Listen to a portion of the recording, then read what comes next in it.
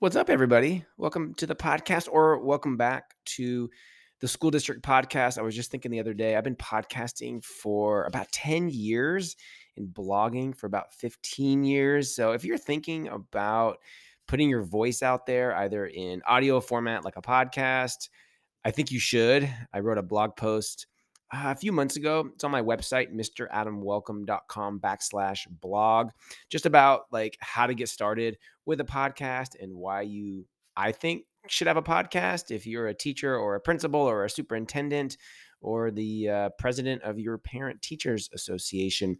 It's just, think of it as a newsletter in audio format. You can still do your newsletter that people read, or maybe some some people read, but a lot of people are listening. There is a lot of attention out there. So yeah, thanks for listening to the School District Podcast. Always appreciate a rating on iTunes or wherever you listen, or a review, or even better, just share an episode with someone you know. Today on the podcast, Michelle Blanchet, who's actually an American but living in Switzerland, Lausanne, Switzerland.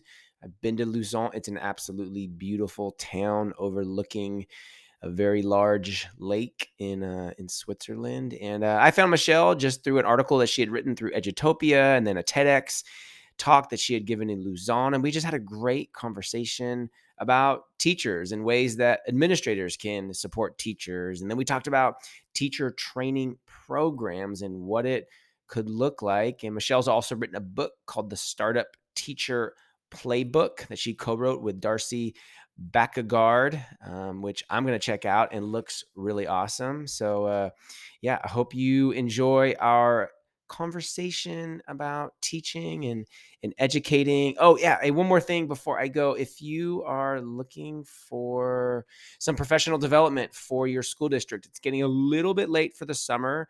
It's early May, but I'm sure I still have some openings to come and do some professional development at a conference, or to kick off your school year. As you can hear, I'm doing construction at my house. It is hard to find quiet moments in my house. But hey, if you're looking for some speaking, high energy, relevant, fun, gonna laugh, gonna get some ideas, hit me up, adamwelcome@gmail.com, or mradamwelcome.com/speaking. I've done over 300 keynotes all across North America, and I would love to work with you and your organization. All right, Michelle Blanchet. Hope you enjoy.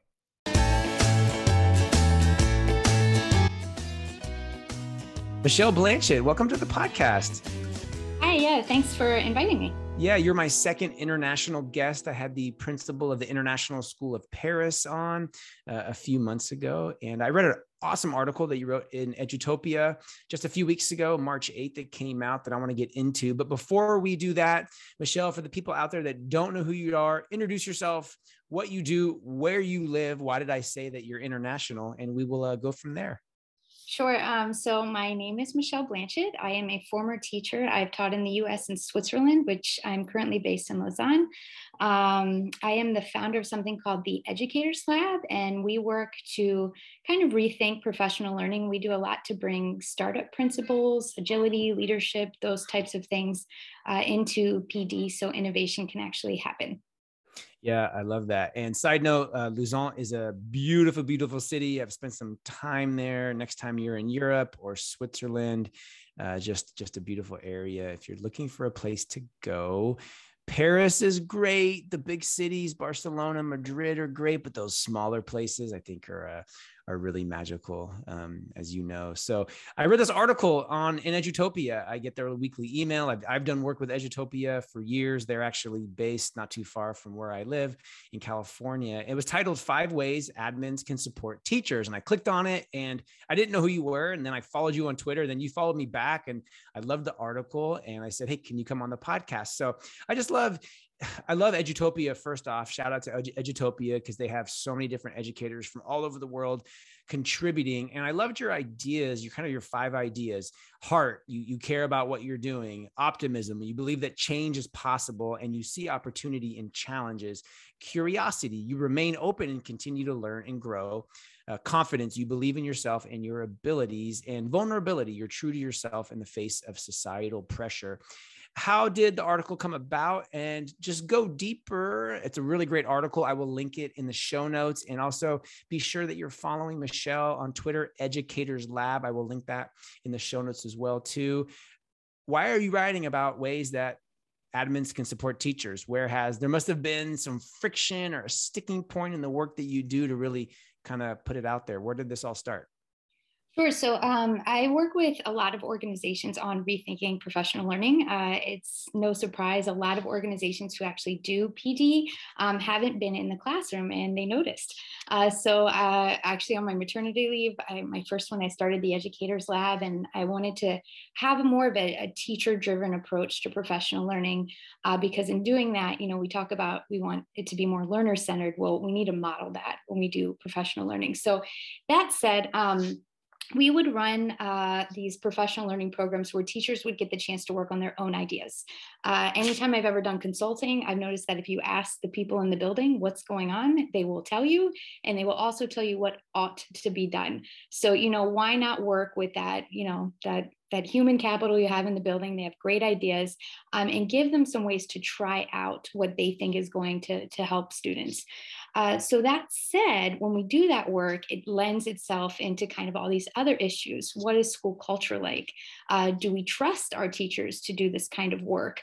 And one thing that we noticed is that, sometimes when you're engaging with a school and when you're talking about, certain problems, that are happening there, people will say, "Oh, well, the teachers don't want to do that," or "the teachers are resistant," and you start to notice, like, well, is every teacher resistant? Because if every teacher is resistant, maybe it's not the teachers. Like, maybe there's something happening, in the school that we might need to address. And so we noticed that these 5 qualities were kind of good signals for, tapping into what teachers were feeling in the building. So, when teachers stop caring, this is a passion-driven field. So when all of a sudden you notice a large majority of your teachers just kind of don't care or don't want to do something, why? And I think by looking at that, when people say, like, I don't care about this, maybe it's because they feel an initiative isn't student first. And this helps to get those conversations going, because then we need to have a healthy conversation of, is this student first, and what do we need to do to get on that page? Vulnerability is another good one. How does your school define success? And I think for a lot of teachers, if it's, I want my kids to know that they matter, their actions matter, and that they can do something to make the world better when they leave here, I did my job.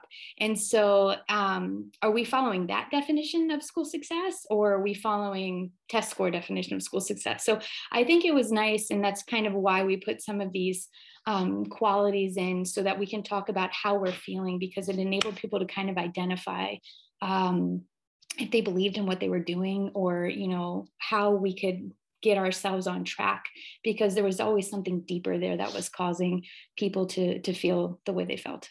Yeah, I think for too long, and it continues, we do too much to teachers and not enough with teachers. And when they have the say, when they have the buy-in, I remember when I was a principal, there was this new reading assessment that was being put down from the central office. And my first grade teachers, they're like, this doesn't work. I'm like, well, what do you mean it doesn't work? They said it worked. And they're like, well, no, because of this, and this. Like, really simple things that nobody just even asked questions, because the decision was made somewhere else, 5 miles from that classroom. And I'll tell you too, we were talking before the podcast, my dad taught second grade for 35 years. What happens too is, and I remember my dad saying this, he's like, oh, this was that 20 years ago. So people that have been around, it's repackaged, it's rebranded, it's called something different, it has a different shade of blue. And they're like, well, that didn't work before, and we didn't get the buy-in. You have kids, Michelle, and so do I. And here's a simple analogy. Anybody that's listening, when my kids are a part of making dinner with me, and especially if what I'm making might be a little bit different or riskier than what I would normally make, than like a grilled cheese. But if I got turmeric and cumin or some different spices, but if they're there at the counter chopping and sauteing, they are so much more apt to eat that meal because they were smelling it and they were chopping it and they were sizzling it. And they're like, this looks amazing. Rather than they just sit down. I'm like, here's your dinner. They're like, what is this? It doesn't smell like what we would normally eat. You got to keep people a part of the process. My favorite strategy of yours, it's under number 2, and it's catch-up days. And catch-up days, I mean, my wife wants a catch-up day. She has Friday off and she gets to catch up. So I want to get some more advice from you and some other steps that principals can take. But principals, put some money aside to get substitutes, and once a year, twice a year, do it individual, do it as a grade level, and pay for subs, and let teachers come in, let them go to a conference room or an empty classroom, let them come in just jeans or sweats and casual, let them catch up on planning, on grading, on assessing. If you're a primary teacher, those reading assessments, they take a long time, Michelle, and you can't just do them in between everything else. So a lot of principals listen to this podcast. I'm going to link the article. People are going to read it. If you had to give 3 things that principals you think could do right now, here, think about, do these, or at least think about doing these as a way to support teachers with anything, maybe with grading, with planning, with paperwork. That's a lot that I hear about: paperwork, meetings like death beat to meetings, so many meetings, and you walk out of the meeting and you even wonder, what did we just meet about? What are some other tangibles that you could give principals that they could go walk and change some behaviors on their campus today? If they could take some time and think of what can you get rid of. We always add more on our plate. Is there anything you can just get rid of, get off the plate?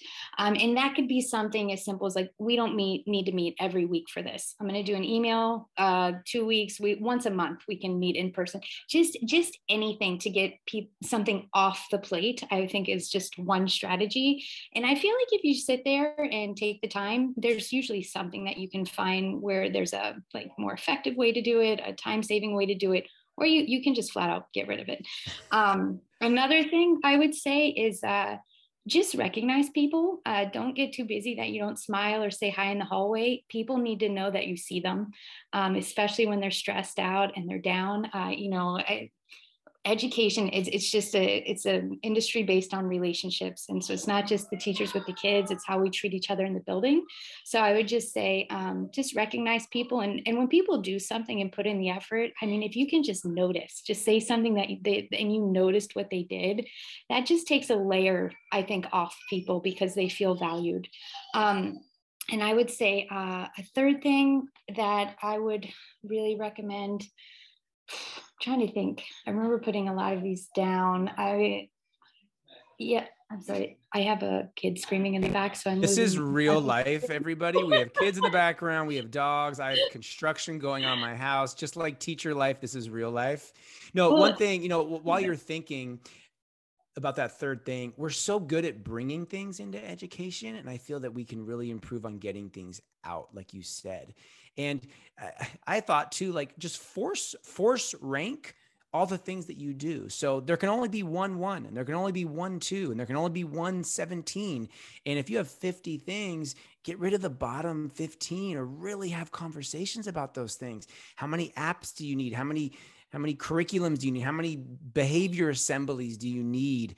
I mean, meetings, like you said, if I was a principal still, I would just stop all meetings for a month and then see actually what information didn't get passed. It was kind of like when COVID started 2 years ago. People were like, yeah, we want people to work from home, but it can never work. Well, then COVID happened, and look, the entire world, still a lot of people, not everybody, obviously, are still working from home, but it wouldn't have happened if we hadn't just cut the cords. So sometimes you have to be drastic. Obviously, take into consideration student safety, well-being, teacher safety, well-being. Obviously, think about that globally. Do you have a third one that you actually, want to share? clear goals and expectations. I think if you are asking teachers to do something, why? Just make it, how does this benefit kids? And I think sometimes, like, principals as well, they get thrown a lot of stuff that they're supposed to do. And I think when it just kind of gets passed on to the teachers, make it your goal. Like, how does this fit in with your vision at the school, and articulate the why. And I think teachers appreciate that, and you're more likely to get buy-in with that. But I think that goes along with kind of, as you're sitting there thinking about what to get rid of, prioritize. And, if certain things are a part of your vision, of your goals, just make that completely clear and transparent. And then people know what to expect of them. And I think that makes things smoother. Yeah, 100%. So I also really loved your TEDx Luzon. If you haven't watched it, I'm going to link it in the show notes, find it. It's awesome. How we train teachers and admins. And as you were talking, I just kept nodding my head and nodding my head. And that was just like the second reason why I said I need to get Michelle on the podcast. So let's say you can build your own teacher training program, unlimited resources. You can pick your team. What would it look like? And I'm going to add one more caveat. A lot of people talk about build your school. And, we had talked about that before the show. And a lot of people have asked me, Adam, start a school. I'll come and work with you. And actually, that's probably not going to fix the problem, because that's only one school. But if we look at the pipeline as it goes out, I think there's a much greater rate of efficacy with our teachers. So you can build your own teacher program. What would you look like? What would it do, Michelle? Yeah. So, I think the thing is, we talk a lot about transforming education, and this is a systems level change. So you need all levels. So if you look at a school of education, you have people that go into policy, curriculum design, administration, and then, teachers, you have all these different levels. And the thing is we need everybody at each part to be able, and I'm going to call this to have a change maker literacy, so that they can actually not only be able to innovate, but create the conditions so that innovation can thrive. Because, there's no one person or one role. It's no one's fault, right? This is a systems level change, and this is why it's complicated. So even, some of the things we tell admin, well, why is it hard? Well, you have policy, you have compliance, you have, and you have all these different layers. So for me, I would add, to get started, because these are kind of the conversations we're having right now. It's really hard with teacher training, because usually you have professors and they all kind of teach which classes they do, and it's kind of hard to have this angle. So what I would do is try to promote, or at least incorporate, this change maker literacy into everything. And if people are kind of unaware of what that is, it's basically a blend of learning to be agile, transformational leadership, and purpose. And so that way you kind of understand, like we talk about this a lot, the world is changing fast. We're barely able to catch up. So we need to be agile and be able to pivot. We need to understand how to recognize a problem and turn it into an opportunity. And sometimes I think in education, we waste a lot of time fighting with everybody about what, all the problems are. You kind of don't need to. You need to trust that people are going to face unique problems in their lives, and that we've equipped them to do something, and for the good of everybody.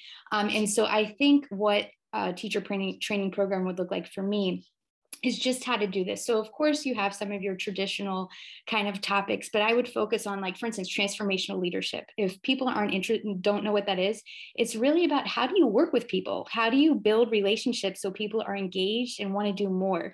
Considering that education is based on relationships, for me, sometimes it's shocking that we don't do more to train ourselves so that we work better with people and learn how to get buy-in and help people stay motivated and to reach their potential. So kind of having a strand on that. I would do more on learning design. What does it look like to create experiences where kids build the skills that we want? Ultimately, we know that doing that helps incorporate all the content. So we talk a lot about getting away from this content focus. But of course, this comes with the policy and compliance stuff. How do we create those conditions? So what do the learning experiences look like? What do assessments look like, et cetera, that would help us to actually do this type of education?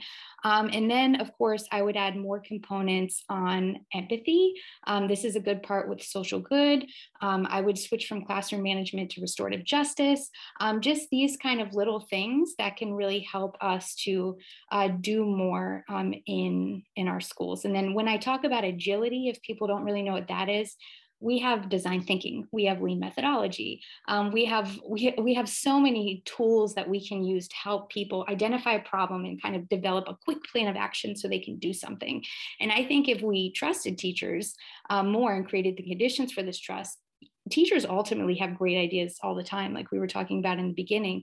Now they would have a process. So you would see professional learning, the learning space more as like, I really want to try this out for the kids. How am I getting that support to do it? And it would kind of just, flip the switch a little bit on what that looks like. But yeah, these are kind of pieces I would think about if I was putting that together. Yeah, no, I love all those ideas. I think about too the speed at which we can actually change teacher programs. I was reading an article about Elon Musk and Tesla, and obviously it's a different industry, but just this same mindset. There was a problem with some of the software in the cars. So they're, oh, we can't do that. And so he said, we'll call up the programmers, change the code. 3 hours later, the code was changed. The update was sent to all the Teslas worldwide, how they update their cars. And the next morning at 8 a.m., whatever time zone you're in, it was fixed. And I think about education, Michelle, and it would take, 17 years, act of Congress, and all this and all that just to change these things. Just the turnover in ideas is just it's so glacial and it's so slow. And you said leadership, and it made me think about, I know when I got my teaching credential, I don't know, 18 years ago, why aren't teachers given courses on leadership? Why are just future administrators? Because teachers out there listening, you are a leader too. Everybody's a leader. You might have a different title. You might lead the entire school, but you're definitely leading your classroom or your grade level. And it's so dependent on also the team where you find your first job. I was a third grade teacher, Michelle, and my coach in California, once you get a job, you have to have a coach for 2 years. My coach was amazing. We're still like very good friends, have kids the same age. And I was lucky, but what if you don't get the coach that really kind of shows you the way? There's just a lot of gaps that I think need to be filled in. I think this is the starting point of us having these conversations, because it's very few people, like they're like, oh, school's outdated. And it's like, have you guys seen teacher prep? And Mm-hmm. and I don't hear as many conversations I would like on, okay, well, how do we flip the switch? And then if they talk about it, it's like, well, just the teacher. And it's like, well, having a good attitude is great, but I don't care how much of a growth mindset you have. If you're in the conditions that don't permit innovation, you can only do but so much. And so I think that's why it's important that we kind of have this mindset at all levels in education, because it's a combo, right? Like you need to have the mindset, you need to have this great attitude, but you also realistically need conditions in which you can actually focus and do this kind of work. So yeah, I'm just all game to connect with and talk to anybody who's interested in this kind of work and how we move that forward, because that's the other thing I think that's happening now too, is I think the amount of just connections and community people are building. We're realizing, like, if this sounds like you, I think like-minded people need to stick together, and by doing that, we'll collectively be able to kind of drive this change. So Yeah. With that being said, make sure you connect with Michelle, Educators Lab on Twitter. So let's talk about your book. It just came out last year, The Startup Teacher Playbook. Turn your ideas into actions, personalized professional development, and create innovative learning experiences for you and your students. Co-written with Darcy Backegard. yes. Hopefully I'm saying her name right. 37 5-star reviews on Amazon. First of all, congratulations on your book. How did that come Thank you. about? How was the writing process? One question I get every week from somebody is, Adam, I want to write a book. How do I go about the process? So tell us about yours. Tell us about the process. Yeah, we'll go from there. The process, I don't know. I think you just kind of reach this point of ideas where you just kind of you have to get it out, and the computer is there. And so, how did this happen? So, the book is really, really, really applied. So I had the opportunity. I did my master's in Madrid at a school called Instituto de Empresa, and I learned about social entrepreneurship. And it was really cool because I kind of watched the scene grow in Madrid, and then we moved to Switzerland. I saw it in Zurich, Geneva. I go back to DC. Now I've moved back here, and I mean, it's just continuously grown. And so what's amazing about it, and what really inspired me, was in the social startup space, you would have people. So if people aren't familiar with social entrepreneurship, it's really about creating business where the focus is more on impact over profit. And so you would have people from all walks of life, all different kinds of backgrounds come in. And it's what I was kind of talking about before. They stumbled upon a problem and they wanted to do something about it. And it was a little more venture focused. Well, instead of hiring a bunch of consultants and, doing all this stuff, they had this tool. It was a one pager called a business model canvas. And it was a quick way, like you would get together and just problem solve to see if an idea had value, if it's something that they could turn into a venture. And it was amazing because if anyone's ever written a business model the old school way, it's pages and pages of work. It's not very agile, meaning it's hard to change it. Like it feels more like a research paper. Whereas this was just a document where you can kind of like, okay, what, revenue, who are my customers? You can just kind of connect the dots. It's a living document. You go back and forth and make changes as necessary. And I was thinking as I watched this, like, why aren't we doing this in education? Because the teachers come in like, how do I get the parents more engaged? How do I get my students to love books? And they're coming in with these challenge questions and they have all these ideas. So, imagine the power of teachers just sitting there and just getting the time to discuss that stuff, because they're going to come up with something incredible to try. And so that was our inspiration behind the educator canvas, is like, let's stop bringing all these consultants in. Like, why don't we just use this space for this? Because the teachers have the ideas. It's just giving that opportunity for them to get, this support, coaching, this collaboration, and this opportunity basically to do something. So that's what sparked the book. So the book is 5 sections. First one's kind of an intro. Honestly, you could skip that one. The good stuff for me is 2, 3, and 4. 2 is on the educator canvas, and it's kind of some of the usual blind spots we go through, the more tangible parts of planning a project. That way you're more likely to be successful. The third section, but the other part we focus on is transformational leadership. This is the intangible part of project planning. You can plan your project out to a T, but you have to be the one to engage with others in your project or in your idea. And so again, took everything I've ever learned from transformational leadership. And I think, hey, what does this look like in the education space? Because, the business world, you look at social entrepreneurship, they've studied all this stuff. What does a workplace of trust look like? How does transformational leadership boost buy-in and engagement? Well, gee, we all want that as educators. So it was really kind of easy for us to take what we learned and say, what does this look like to help educators be more successful? And then that last part was well-being, because we also saw in the startup space, like if you don't take time for yourself, you're going to burn out. Teaching is there's a lot of emotional baggage. Innovating is changing something, and change is hard. And so the well-being piece comes in as well, which is actually where we took where you were talking about the Edutopia article earlier. That's where some of those pieces are from, was that section. So yeah, that's the book. I love it. Well, pick up a copy. It's on Amazon. Just type in Michelle Blanchet, or you can search the Startup Teacher Playbook. I think Times 10 Publishing was your publisher, if I believe. Give them a shout out. Michelle, a big part of this podcast obviously is amplifying the voices of my guests. I'm just going to pass the microphone over to you to close us out. What would you just like to say to all the educators all over the world that listen to this podcast? Just that they're doing a great job. I believe in teachers, and I'm always impressed at the ingenuity. Anyone who's taught during COVID, I mean, what more do you need to say? You're just an amazing human. And yeah, that's the work that we do, is how do we continue to support teachers, elevate their voices, because essentially you guys are the ones that are creating the future for our students. So thank you. I need a t-shirt that just says, I believe in teachers. I mean, you just said that, and I'm like, I need to go find one. I'm sure somebody prints one. I was actually a principal during COVID 2 years ago, and I can echo, I believe in teachers. Everybody listening, teachers, leaders, whatever you do, everybody that just works with kids in a school. Thank you. Thanks for all you do. Thanks for showing up. Michelle Blanchet, all the way in Switzerland. Thanks for coming on the podcast. Please do yourself a favor. Connect with Michelle at Educators Lab on Twitter. Just go to edutopia.org and type in Michelle's name. You can find the article we were talking about, and I'll also link the TEDx. It's kind of hard to link the book in the show notes. They don't really kind of hyperlink. So just go to Amazon, type in the Startup Teacher Playbook. Did you want to say something else, Michelle, to close us out?